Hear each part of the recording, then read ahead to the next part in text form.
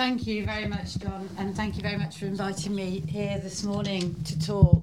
What I've been asked to do is to talk and focus perhaps on what's happened in relation to women's organisation within the union movement as a result of trade union mergers and unions coming together.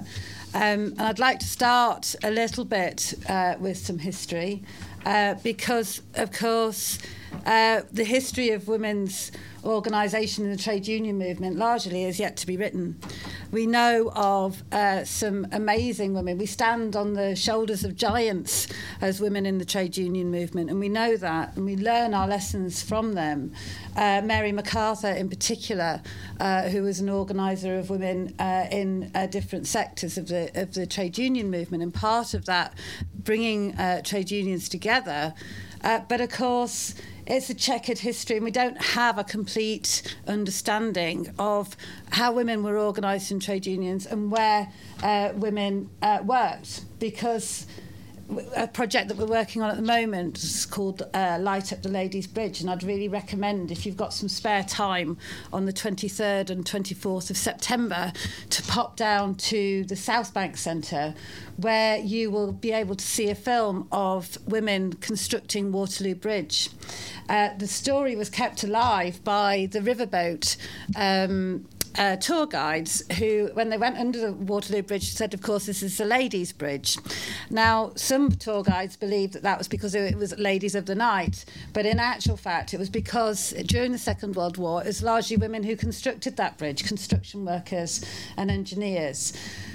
But it hasn't been until the last year that it's been possible to chart that history and record that history, because there's never been any pictures of those women building the bridge or rebuilding the bridge. Because it was during the Second World War and it was kind of a target for bombs, there wasn't any newspaper coverage of the construction of Waterloo Bridge.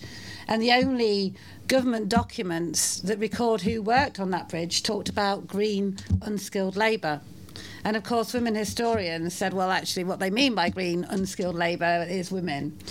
But now we found some pictures in Bradford Library, People's History Library, which demonstrate that actually it was built by women. Now, the importance of that history and the reason why I talk about it is because, of course, that history is so important for young women today to understand.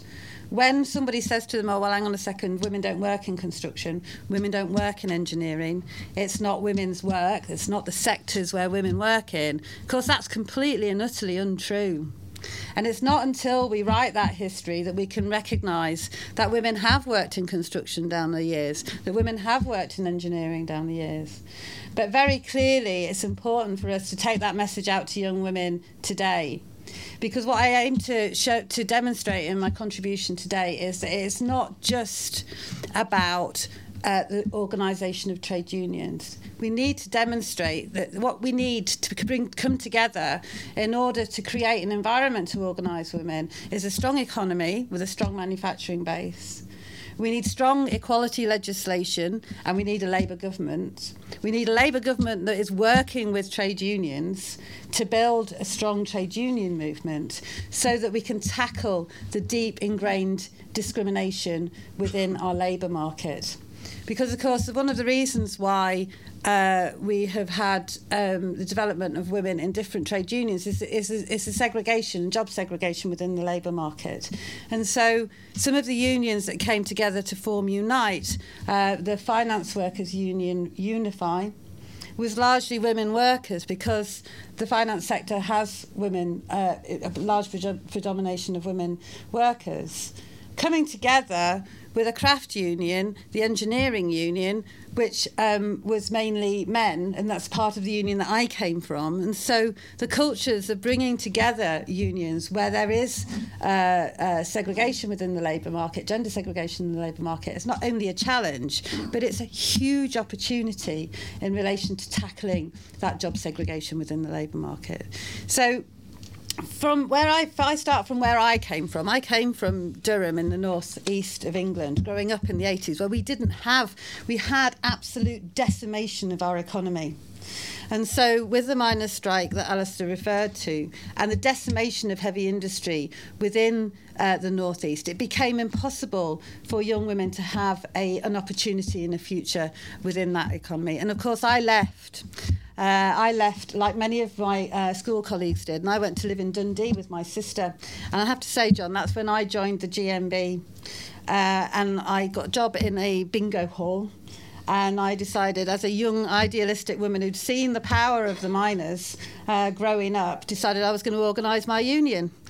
But what I forgot to do was to get a permanent contract before I started rocking up, saying I was a member of the GMB. We were all going to join the union, and we were all going to tackle the discrimination which happened then, because my job was to sell tickets.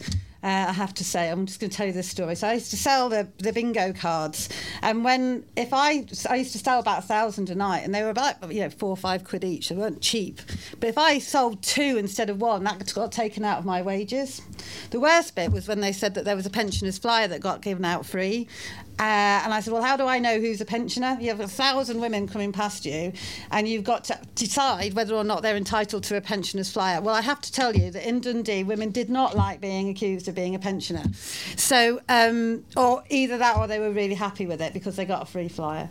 So, but of course, that was taken out of my wages. So it was important to organise those women. It was a large workplace full of women, and it was important to organise. Unfortunately, because we didn't have, and that's why the legislation is so important, because we didn't have the basic employment rights and the ability to have a permanent contract of employment, and the rights and the ability to organise meant that, of course, my shifts as a casual worker dried up fairly sharpish.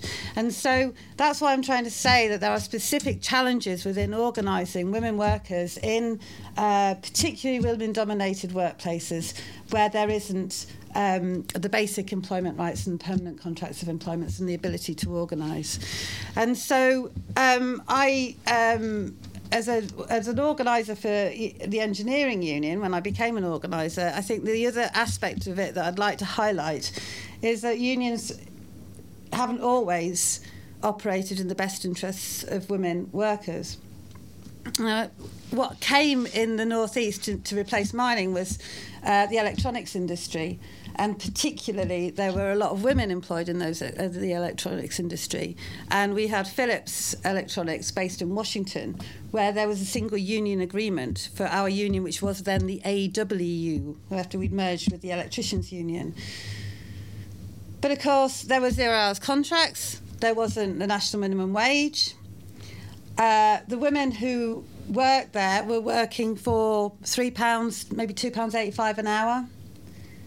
They were required to be available for employment for 40 hours a week, and yet they weren't guaranteed any hours at all.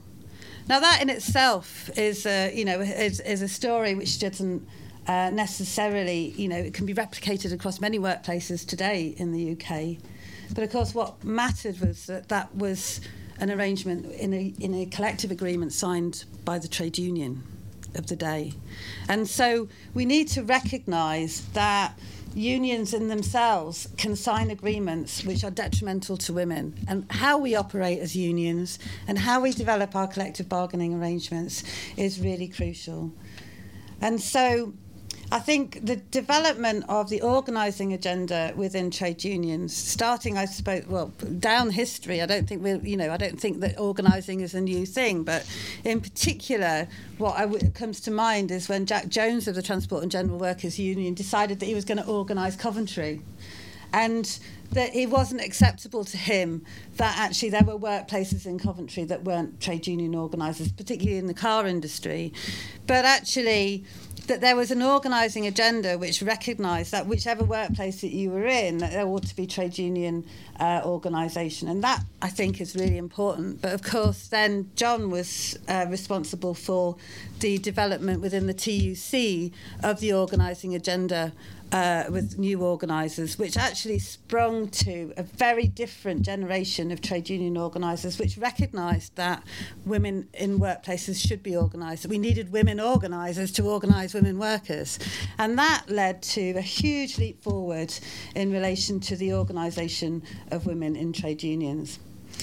So the organising agenda has been really important, but the employment rights platform has been really important as well, because we could have broken that agreement at Philips. In fact, there was another similar agreement in Nissan, not far down the road, which was broken later, single trade union agreement, which was broken later. But it required political change in trade unions, and it required political will in trade unions to take on those employers and to break those agreements. And so that has been important as well. But I think the other aspect of it all is, the unconscious bias which exists about whether or not women strengthen trade union organisation or weaken it. We're not isolated from the segregation of the labour market of women into low-paid employment. And so we need to recognise, I believe, that as trade union organisers and trade unionists and as trade union members, in the past, there has been a resistance to having more women in the workplace because it's seen as diluting the collective bargaining power. Because, of course, women are low paid. And so if you let women into the workplace, then eventually it'll lead to a reduction in terms and conditions of employment. And so that's the trick of the circle, which has led to the exclusion of women within collective bargaining. And it's really important now that I think that as trade unionists and as trade union organisers and trade union officers and trade union members, that we see women as power in the workplace, and that collective bargaining strengthens power in the workplace. But we can only do that, I believe, if we have the floor of employment rights, which is absolutely crucial, combined with the ability to organise and the legal framework to organise for trade unions. That is crucial for us as trade unionists to make sure that we achieve that. Now, prior to the Labour government coming to power, there was the single most important thing that they did was to commit to the national minimum wage. A single most important issue in relation to organising women in trade unions. The tax credits was really important as well, and Sure Start centres was really important, but the national minimum wage was crucially important. And also the commitment to organising to a framework for trade union recognition. I think on reflection, the lessons we probably needed to learn was that we needed to win over within the Labour Party an understanding that actually it's not just about individual employment rights, it's about collective action as well. We still got to win, I think, that argument, probably in a more calmer environment than we're doing this summer. But in terms of the ability to organise within the workplace, the biggest problem for women was that there was a set of you had to have 80 people in the workplace before you could go in, and you had to it was a large workplace anyway. I'm trying to remember how many it was, but anyway. And that, of course, the vast majority of women worked in small organisations because of the decimation of industry, and so 80% of women work in very small workplaces, and so the ability to use that legislation to organise within the trade union movement has been very difficult. And of course we've got an organising struggle within our organisation because of the reduction in permanent employment in large workplaces where we've traditionally had organisation. And so we need, as unions, to change the way that we organise and develop the way that we organise, which reflects that changing employment nature and reflects that changing employment size. It is about making sure that we've got collective organisation. It is about making sure that we've got strong branches. But it's also about changing the way that we have workplace representatives and the ability to represent people in the workplace. We absolutely need a framework of employment rights which allows for trade unions to organise collectively on behalf of workers. We absolutely need to reinstate the right to strike and the right to take collective action within workplaces. And we need to build that will within the Labour Party to make sure that we have an understanding that without that strong trade unionism and trade unions working together, that we will not improve the situation for women. So what we'd like to see in the future, I think, is an understanding from the Labour Party and from the trade union movement that actually we do need to change. We had a huge leap forward where we began to organise equality reps in the workplace, which has changed the complexion of the trade union workplace reps' agenda. The other issue that I suppose has been really important is the within our own union, within Unite, as we've come together as merging, is to make sure that union equality reps were part of the union rulebook. I'm sure as seasoned trade unionists, you all know that actually, you know, unless it's in the rulebook, it's not necessarily happening. And so having what we have achieved in the rulebook has been really important. And Alistair mentioned around the development of trade groups within the Transport and General Workers Union. That obviously was really important in building that industrial strength. What we have within Unite is now 24 industrial sectors, and what we've brought together are the women within those industrial sectors. And so in the past, where we had women organising in different unions, we now have women organising across the industrial spectrum in one union. And so we have women engineers working with the women finance sector workers, women working with the women health sector workers, and being able to build an industrial strategy which tackles the inequality and unfair pay in all industrial sectors. That's really crucial. I don't believe that we've yet harnessed the power that's retained within that. But we are building a movement where I believe that that women will be part of the collective bargaining agenda and will be building the power within the workplace. John's book talks about women leaders and the importance of women in leadership positions within unions, and that's absolutely crucial. It's really important that we have women leaders that are going to be able to change the way that we operate. But we also need to understand where our power lies. And our power doesn't necessarily lie in our leaders. What it lies is in where it lies is in the workplace. And so women leaders of trade unions know that what we need to do is to build that women's power within the workplace through building union equality reps, through taking women to make sure that they're part of the senior reps team, and that there isn't any committee or any decision-making body where there aren't women sitting at the table. And so within Unite, what has been really important is to ensure that, in the same way that Unison has done, is to ensure that there is proportionality, minimum proportional representation for women at every decision-making table within the union. What we still need to make sure, of course, is that we're building those networks of women in companies to make sure that they know where the decisions have been made. But coming back to the wider environment, I think that in the past what used to happen is the branch secretary would have on his desk the communication from the union which said that, okay, so there is now a conference happening in Manchester, so we're all going to go to that, and we're going to have the convener and the deputy convener go to that, and then we've got an education course and we're going to send the convener and deputy convener on that. And of course they were the men in the union. Now, because of social media and because, of course, that gatekeeping place is not there anymore, we can make sure that women are more involved in the union and aware of the positions that they can take. And actually now it's about building their power and making sure that they take those positions, that the seats are there for them and that they're able to take those positions and they've got the facility time from the union or from their employer to attend.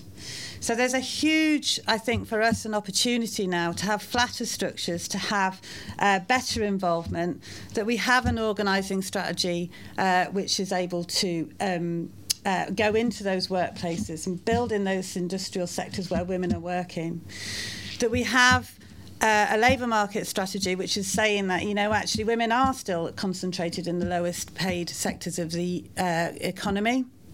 And that what we do need to do is to reverse the actual descent of the labour market because, of course, things are getting worse. I talked earlier about engineering and construction. We know that women worked in engineering and construction, but if you look at the number of women apprentices there are in construction and engineering today, that's 3%.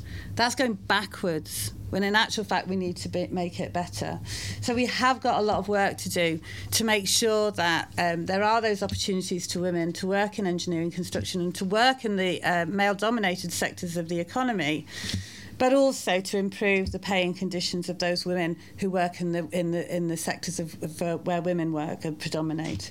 So it's about having that understanding of where the discrimination exists in the labour market, looking at it through the lens of gender equality, doing the monitoring of where there is gender inequality, which is why the Equality Act is so important and the public sector equality duty, but making sure that we have the tools as trade union organisers and as trade union negotiators to bring the employer to the table to make sure that we tackle the deep-rooted inequality that exists in the labour market. And that's where I see the future of the trade union movement going, because where we have everyone organised and where we have that industrial strength, then we're able to build a better economy for all workers. Thank you.